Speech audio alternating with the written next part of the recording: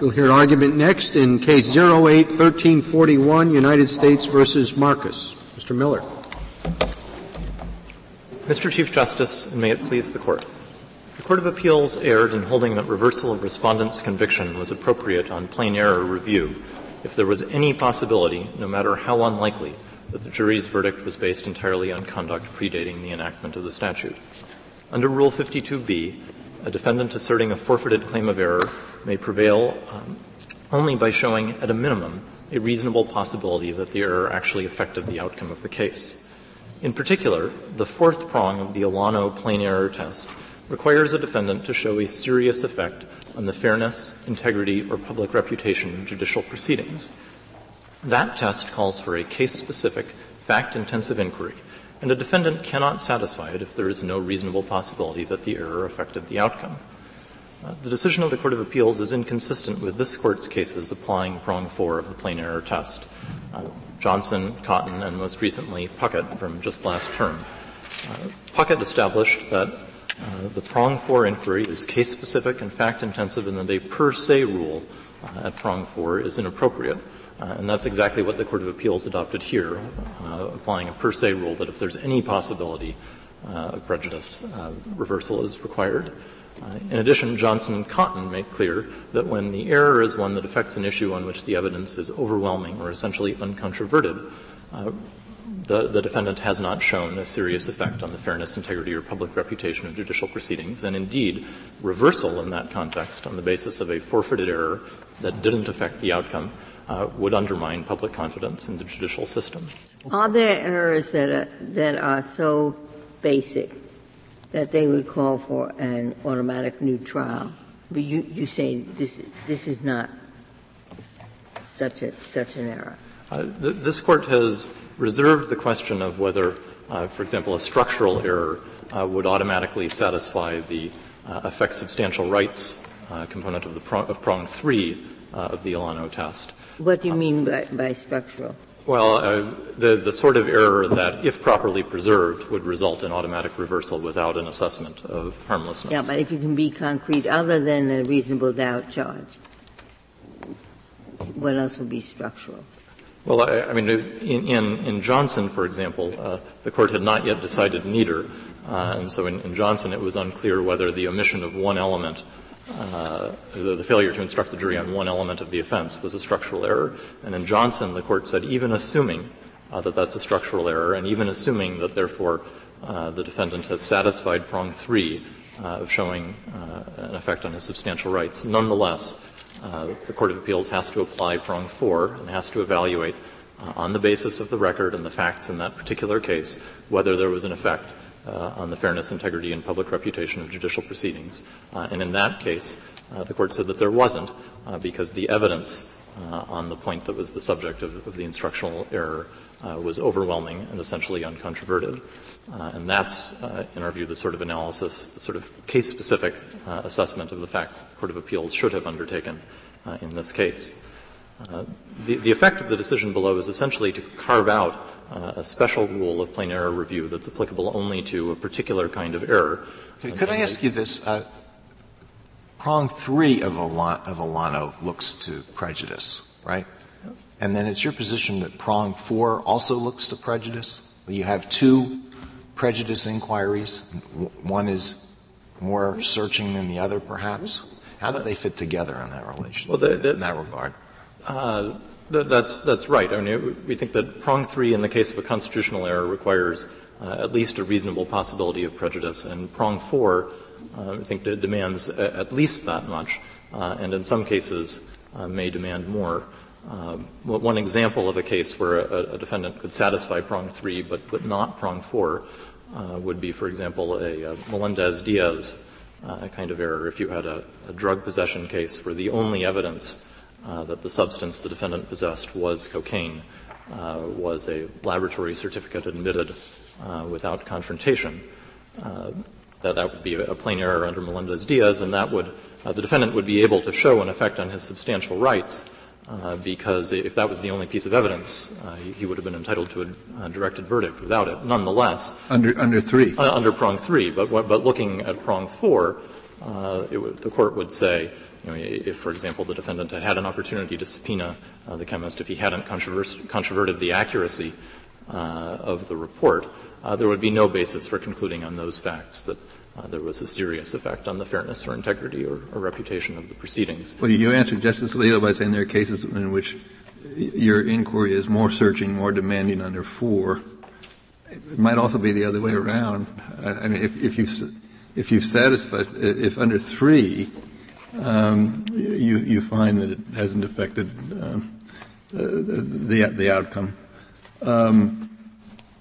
then I don't know where you go under 4.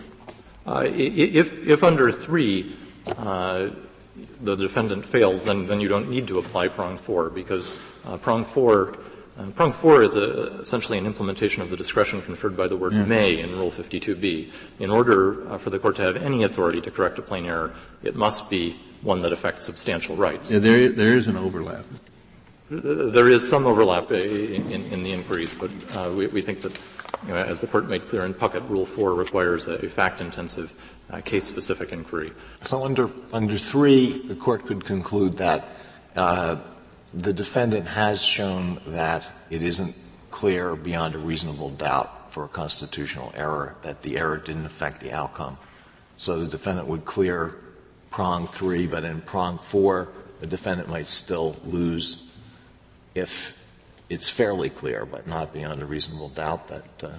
Is that how it would work? Or if, as in my Melendez-Diaz example, or if the nature of the evidence in the case shows that, apart from the effect on the defendant's rights of that particular error, that error in the context of the case doesn't undermine public confidence in the outcome. What the Court of Appeals did here was to create a special rule applicable only to those errors involving the failure to instruct the jury that they may not convict solely on pre-enactment evidence. The Court didn't give any reason why those errors should be treated differently from other kinds of errors. Instead, it was simply applying a line of circuit precedent that went back to cases predating Olano. And there is no reason for creating a special rule in that context.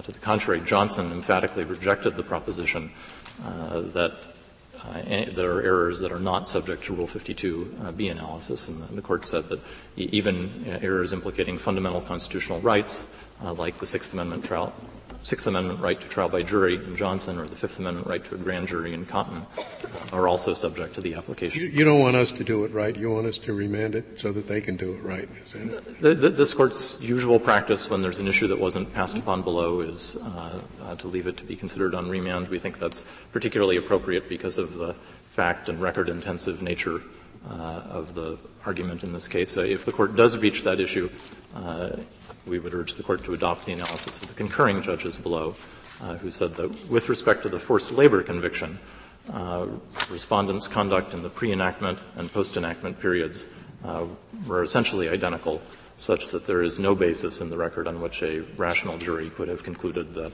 he violated the statute in the pre-enactment period. But not also the point may be tangential, but if both counsel were aware of the date problem, 2001 was the enactment of the statute, and the jury was later properly instructed, do you think that the government would find it important to introduce the evidence of the pre-enactment conduct just to set forth scheme, plan, design, purpose, to tell the jury the story?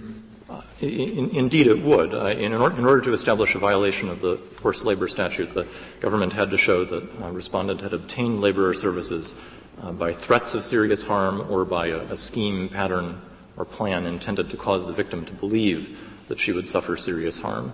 And so, in this case, there was essentially a uniform course of conduct of the respondent obtaining laborer services, making threats of harm, and indeed brutally carrying out those threats. And so the pre-enactment threats and pre-enactment acts carrying out the threats would certainly be relevant to show that the post-enactment threats were indeed genuine threats and that the victim could take them seriously as threats, and that they did indeed induce her to provide the laborer services. What about the argument that was made was that in the in the pre-enactment period, the website was created, and that's when that was the really hard labor as compared to just keeping it up to date. Well, the statute refers to labor or services, and creating a website is a kind of labor or service, and maintaining a website is also a kind of labor or service. And there's, as the concurring judges in the Court of Appeals noted, there's no basis on which the jury could have concluded that one satisfies the statute but the other does not. They both fall comfortably within the Mr. Miller, can I ask you this question? We're construing Rule 52B here, and then as construed in Lano, which has developed the 4 factors. In your view, does the character of the violation, in this case an ex post facto violation, does that ever make a difference? Could a court ever think that one kind of constitutional violation is a little bit more serious than another? Or are they all fungible? I think in Johnson, the Court quite clearly said that even very serious constitutional errors are subject to the same analysis under Rule 52B, and certainly there's but the same constitutional analysis includes step 4, which is whether it undermines confidence in the result. And don't you think that some constitutional violations more undermine confidence than others? Yeah, absolutely. The test that would be applied would be the same, but the result of that test might be different. But for example, would it not also be possible that some constitutional violations undermine confidence a little more than others? Yeah. Yes. I mean, if the error were, for example, a biased judge, that would be one that would almost invariably undermine confidence. But then why is the Second Circuit so wrong to say we think ex post facto violations are perhaps a little more serious than some others? Well, because the error, the essential error in this case was the failure to give the jury an instruction telling them that they could not convict on the basis of pre-enactment conduct. And that is essentially analogous to the error that you had in Johnson, where there was a failure to give the jury an instruction telling them that they had to find materiality. But are all omissions in jury instructions fungible then? Here we have an omission in a jury instruction relating to the ex post facto clause. And the fact that it relates to the ex post facto clause doesn't give it any extra weight or any lesser weight in the analysis? I think in the context of an error like this, there isn't any reason to attach extra weight. I suppose if the instruction told the jury in a criminal case that you can find the defendant guilty if you think it more likely than not that he committed the crime, that might be different, don't you think? Yeah, that very well might be different. That's right. Do you agree that this is ex post facto as opposed to a general due process violation? No, that's right. The ex post facto clause regulates the content of the laws that Congress can pass. And there would be an ex post facto issue in the case if Congress had tried to make Section 1589 retroactive, but it didn't, and everyone agrees that Section 1589 applies only prospectively. So the constitutional violation, if there is one, comes from the possibility that the defendant could have been convicted on the basis of of conduct that did not violate the statute. Well, you agree that there is a violation. There's a violation in the failure to instruct. And we think it's the due process clause that is the source of the requirement that a defendant not be convicted on the basis of conduct that doesn't violate the statute. If there are no further questions, I'd like to reserve the remainder of my time. Thank you, counsel.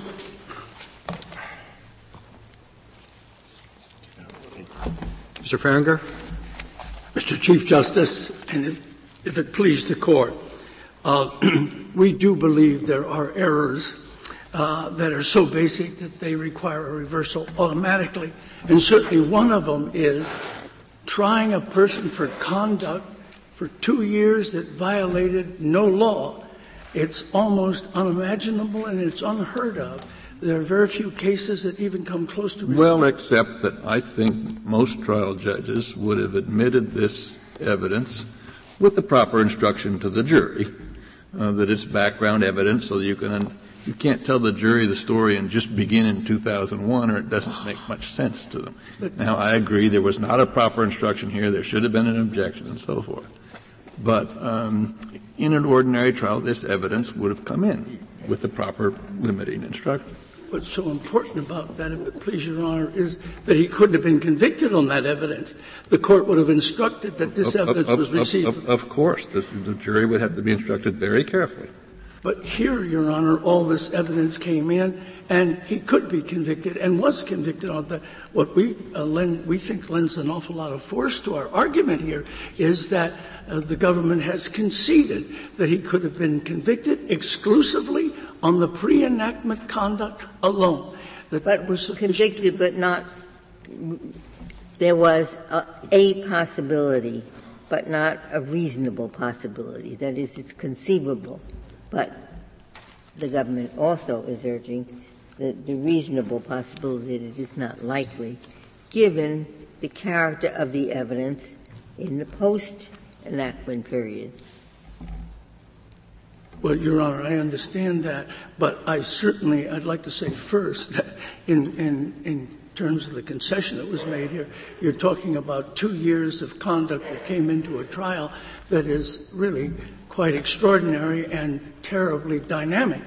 The one last third of that, Your Honor, I think cannot, even though it came post-statute, it cannot be used to legitimatize that first 2 years. And the jury heard all of it. And as a matter of fact, what we attach a great deal of importance to, the last question the jury asked of the judge, we want to know what constitutes labor. And they put in their note the largest task of all, the building and the designing of the website and the maintaining it. And that was all pre-enactment. The threats were all pre-enactment. And this was a long jury deliberation. It was out for 7 days, Your Honor. 7 days the jury deliberated over this case. Justice Kennedy suggested that even though the conduct was pre-enactment, it would have come in to show pattern, scheme. So it's one thing is to say the evidence, the jury wouldn't have even seen that evidence, would not have heard the evidence. And another to say the judge should have charged them. Now, you cannot use this evidence that you've heard for another purpose. You cannot use it to determine his guilt or innocence. But, Your Honor, I wanted to mention to the Court, of course, Rule 403 that says that if the prejudice of the evidence outweighs the probative value, I think if we could take ourselves back to that trial court and a lawyer stood up and said, Your Honor, we want to put in 2 years of background evidence, I think there's a good likelihood that it would have been excluded. I don't think. Well, you can be pleased that I was not the trial judge. Sorry to hear that, Your Honor. But in the course of taking in some evidence as background, I don't think it's ever been of this magnitude. And in a unique case where the evidence that's coming in bears directly on the liability. And I think the question is terribly important because obviously it shows the jury was focused on the pre-enactment conduct, even with the forced labor. It does assume you can make all that argument on remand if we remand it, but what's your argument, apparently from what I've read in this case, the Second Circuit uses a standard of plain error that nobody else uses. Well, and it says that all the other circuits say this is a set of standards, and we've set them forth. And the Second Circuit says, nope, you have to have a new trial. There's any possibility, no matter how unlikely. Well, now, nobody else uses that. It seems contrary to our cases. And is there any justification for their using it? Yes. Because unless I can hear a justification, I would guess I would vote to say, send it back and let them use the same standard anybody else does. Well, one point you make, Your Honor, that I certainly welcome, and that is that we're seeking a retrial here. You know, you speak in just genuine fairness that the gentleman can be tried on that conduct that was post-enactment. But in response to Your Honor's question, I think, Your Honor, the The difficulty is in this whole case is that it all ran together in front of the jury, and they saw all of this proof with no instruction, with no demarcation, and the mere weight, the volume of the 2 years out in front of that had to have a. Why don't you address the test used by the Second Circuit? That's what we're concerned about. And that's what the question pertained to. They're using a test nobody else used that does not seem to comport with our prior opinions. Why shouldn't we send it back and tell them, use the right test?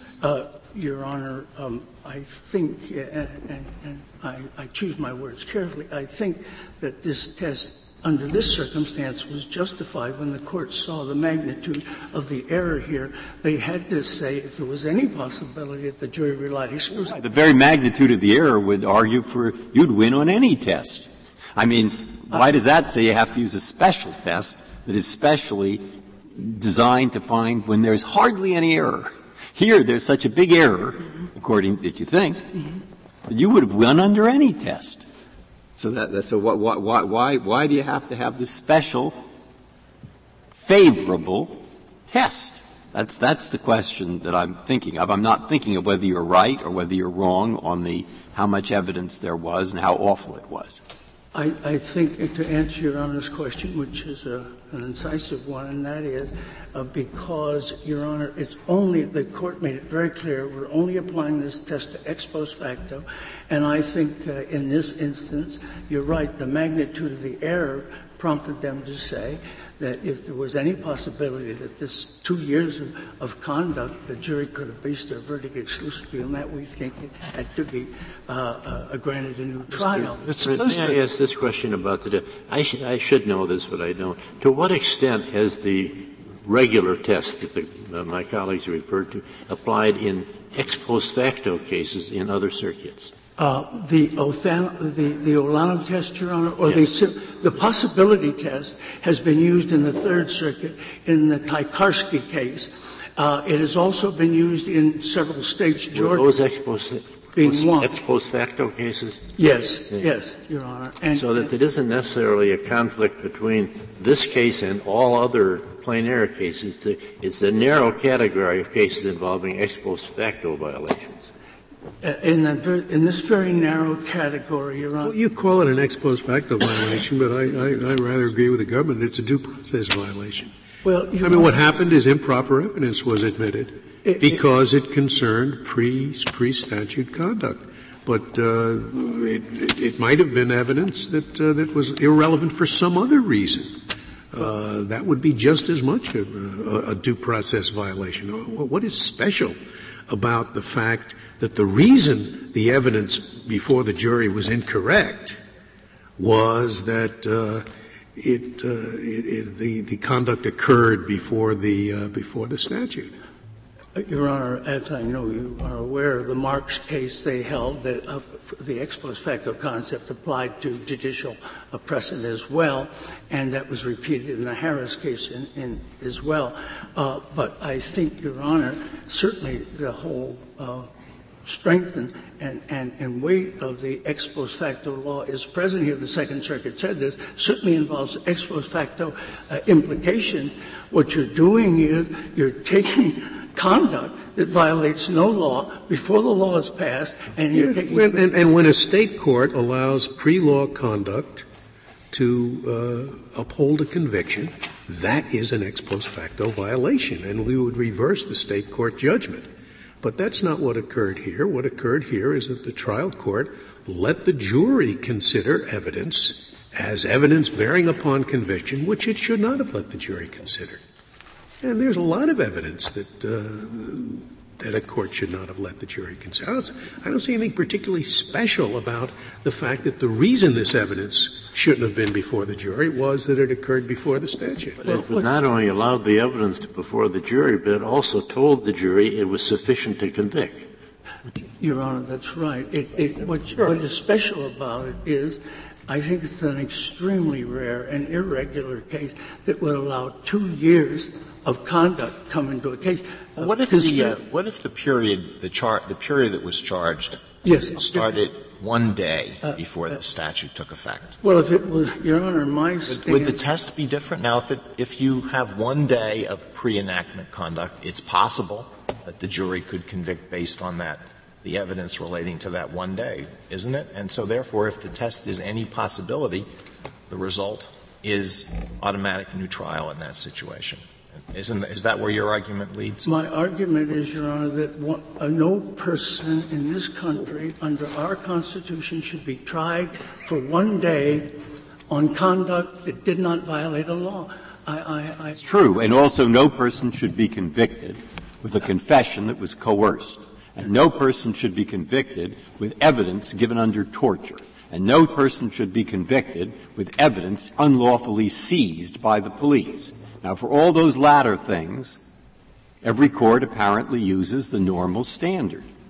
So why would we in this case use a special standard? What's different, Your Honor, in all those cases there was a law, at least giving the court jurisdiction, that was violated. There's a very serious question here of whether there was jurisdiction when they came in. Jurisdiction is derived solely through statutes that are violated in the criminal field. There were no statutes. So there's a serious question whether there was even jurisdiction. But what's different is, it seems to me, if you have a law, a mail fraud law, and then there's some sort of a violation and a suppression of evidence or whatever other arguments you're going to make, that's light years away from a situation where there's absolutely no law to violate, and the conduct would violate. And therefore no violation of the ex post facto clause. Beg your pardon? There's also no violation of the ex post facto clause, which is in Article 1 of the Constitution, and which says no ex post facto law shall be passed. But, Your Honor, you don't have an ex post facto law that was passed here. You have an incorrect jury charge. You have the judge telling the jury that you could convict on the basis of this prior conduct when, in fact, you couldn't. That is not an ex post facto law.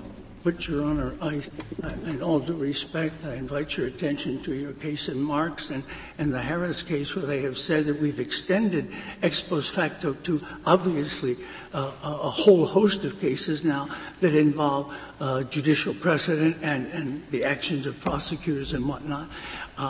This, I can't imagine in a way, in terms of the concept of ex post facto, to put in 2 years of conduct that is not in violation of any law, that certainly fits within the presiding spirit of the ex post facto concept that people should, if you want to go back to our very basics, and that's what's unique about this case, the entitlement to notice of what conduct is to be avoided, a statute that tells you what conduct you have to avoid, and all those. Looking for Marks, where is that is that in your brief somewhere?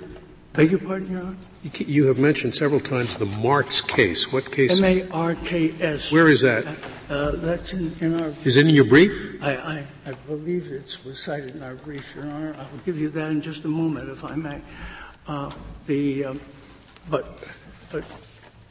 I'm under the impression, Your Honor, from our research, that there were a number of cases that. you see, I don't know what that case is. If it was a case in which we reversed a state Supreme Court because the state Supreme Court upheld a state statute that, that made prior conduct unlawful, then I think I could say that was an ex post facto violation to the 14th Amendment. I think this comment is relevant to what you just said. Our forefathers, in imposing an ex post facto clause, it's one of the few that they imposed on the states as well as the federal government. And I think that lends it force in the sense that the states have an ex post facto clause, as does the federal government. But we feel, under all the circumstances here, all roads lead back to one very, very critical fact, and that is the enormity of the error here, being a constitutional error, and we certainly think a structural error in the sense that it ran from the beginning of the case. The grand jury should not have indicted on conduct that violated no law. He should not have been arraigned. He should not have been tried. He should not have been convicted. He should not have been consented. What of the position that two concurring judges said, that evidence should not have been, not that it shouldn't have come in, but the jury should have been told you can convict only on post whatever the date was. But they also pointed out that one of the most severe incidents fell in the post-enactment period. It was in April of 2001. And that was vivid evidence properly used by the jury to determine guilt or innocence. I understand that, and I think I know what you're referring to, Your Honor. I find much of the evidence in this case extremely distasteful, but we're operating under a land of laws and Constitution, and it seems to me his rights are as important, I know this Court appreciates that, as any other person's, and the truth of the matter is that much of this very unattractive evidence came in before the law was ever enacted. And I think what happens is, and this is a reality psychologically, it all blends together, it all comes together, and without any kind of instruction, my view would be, under ex post facto principles, it would have ordinarily been excluded. It wouldn't have been brought in. Look, this evidence was improper because if the legislature had made that action punishable when it occurred before the statute was enacted, that would have been a violation of the ex post facto clause. Now, in fact, the legislature didn't do that, and therefore we have no real violation of the ex post facto clause, but we do have the admission of evidence that shouldn't have been admitted, which is no different from evidence that should have not been admitted for some other reason. For example, where the court gives an instruction that permits evidence to be considered as evidence of the crime, which in fact is irrelevant to the crime. And the jury says you can find him guilty if you find that he held two fingers up in the air, when in fact that has nothing to do with the crime. Why is this any different from that? It's just evidence that the jury should not have been allowed to use for conviction. And I don't see why there's anything special about the fact that the reason it shouldn't be used for conviction is because it occurred pre-statute. In all due respect, Your Honor, I believe the cases and Supreme Court cases have held that the ex post facto law has been extended to judicial precedent. And we cite those cases, Your Honor, in our brief. Well, I thought what we have said that it's just a violation of due process to convict someone for conduct that was not criminal when the conduct was made. It's just a due process. It's a due process violation. I say just, it's a serious due process violation. I think you're right, Your Honor, in the sense that it's the ex post facto law being applied to the due process clause, but the impact and the force of that, I think, is still just as great and just as powerful. And the error here, factually, is absolutely enormous. And what I think at the very least a defendant in this position is entitled to is he's suffering under a 9-year sentence. I think he's entitled to have another trial where he is only confronted with the evidence that came after the statute. And if they're going to put in evidence that goes before that, they would have to justify that under one of a number of different concepts, Rule 404B or one of the others. And we would argue in that context, none of this was ever done, of course, under 403, if it were too extensive, the prejudice outweighs the probative value. And I think that many judges would be sympathetic to that for putting in a whole 2 years of conduct. Some might come in, and then they would get in. Courtesy of Justice Kennedy, I have before me the Marks case. Mm-hmm. And the summary of the case at the beginning says petitioners were convicted of transporting obscene materials in violation of a federal statute, held the due process clause of the Fifth Amendment precludes retroactive application to petitioners of the Miller standards. It was a due process case. And the only thing that I would think immediately of that is the statute here. Yeah, there's no question the conduct was forbidden by statutes in time, but was applied in advance of those statutes before and therefore the due process clause was violated when the court let that in. I don't have a quarrel with that. So you have to persuade us that there's something special about a violation of the due process clause that lets in evidence which is pre-statute as opposed to violations that let in other evidence that should not properly be used to convict the defendant. I frankly don't see why it's so special. Your Honor, I'm endeavoring to persuade you, but somewhat unsuccessfully. This is not an evidentiary error. It is, in every sense, an ex post facto error, but it is through the due process clause. I think that there we meet on common ground. It's through the due process clause that the ex post facto clause is made effective in trials. But the truth of the matter is, the indictment here, which you start with, charged these crimes going all the way back to January of 1999, when the Act didn't become effective until October of 2000. What if the conduct we didn't have what if we did not have pre-enactment conduct? What if this statute applies only within the United States, as I assume that it does, and all of the conduct that's now pre-enactment was conduct that took place outside the United States? Would the case be different for these purposes? If all the conduct that was proven — Instead of having pre-enactment conduct, you have conduct in Canada, Mexico, someplace else. I think it would. And the jury was instructed they could be convicted on the basis of what happened in Canada. Yes. That's right. And all I'm suggesting is wherever the evidence comes from, it shouldn't be admitted except under one of the very narrow exceptions, such as Rule 404B, and we would argue under 403 it should be excluded wherever the evidence came from.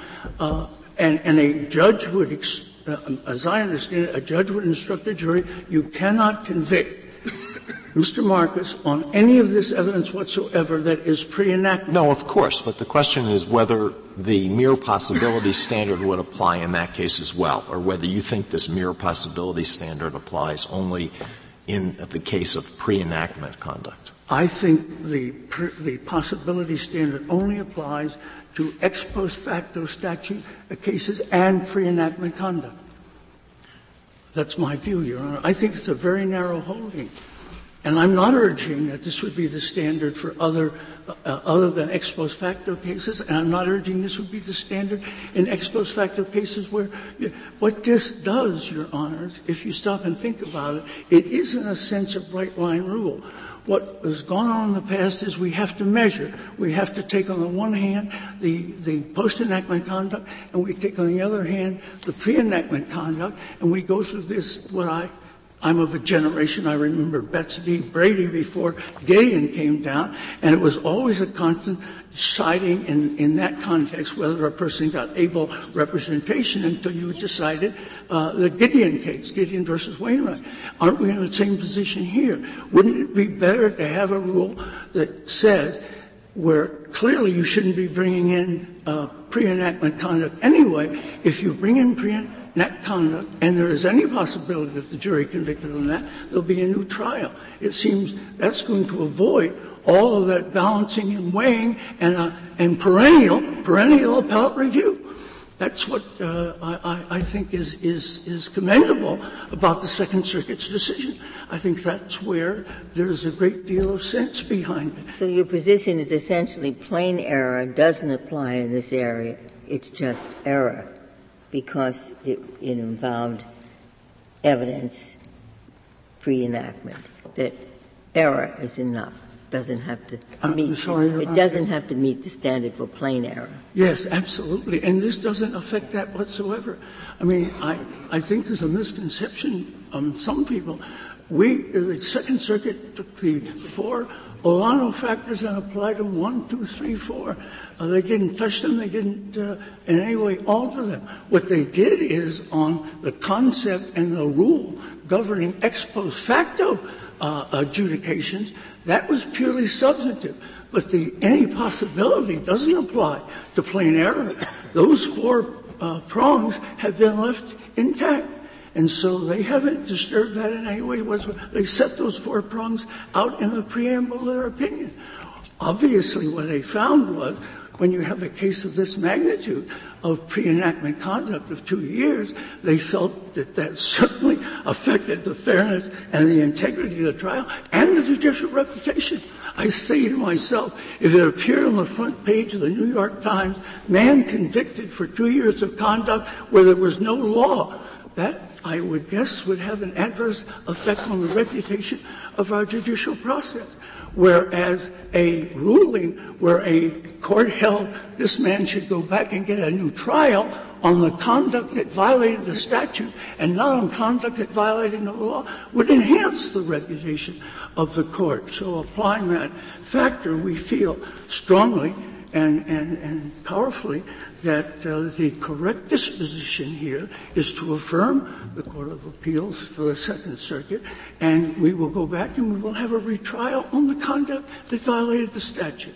If you have no other questions, I thank you for your attention. Thank you, Mr. Farringer. Mr. Miller, you have 16 minutes. Just very brief. Excuse me. Very briefly, I'd like to make 2 points. First is that essentially the error in this case was the failure to give a limiting instruction relating to the use of the pre-enactment evidence, and that's the same sort of instructional or evidentiary error that can be considered in a case-specific analysis under prong 4 and should have been considered through that analysis. The second is that Respondent suggests that there was a lack of jurisdiction in this case. That argument rests on an understanding of jurisdiction that this Court rejected in Cotton, and we discussed that at pages 9 to 11 of our reply brief. If the Court has no further questions, we ask that the judgment be reversed and the case remanded. Thank you, counsel. The case is submitted.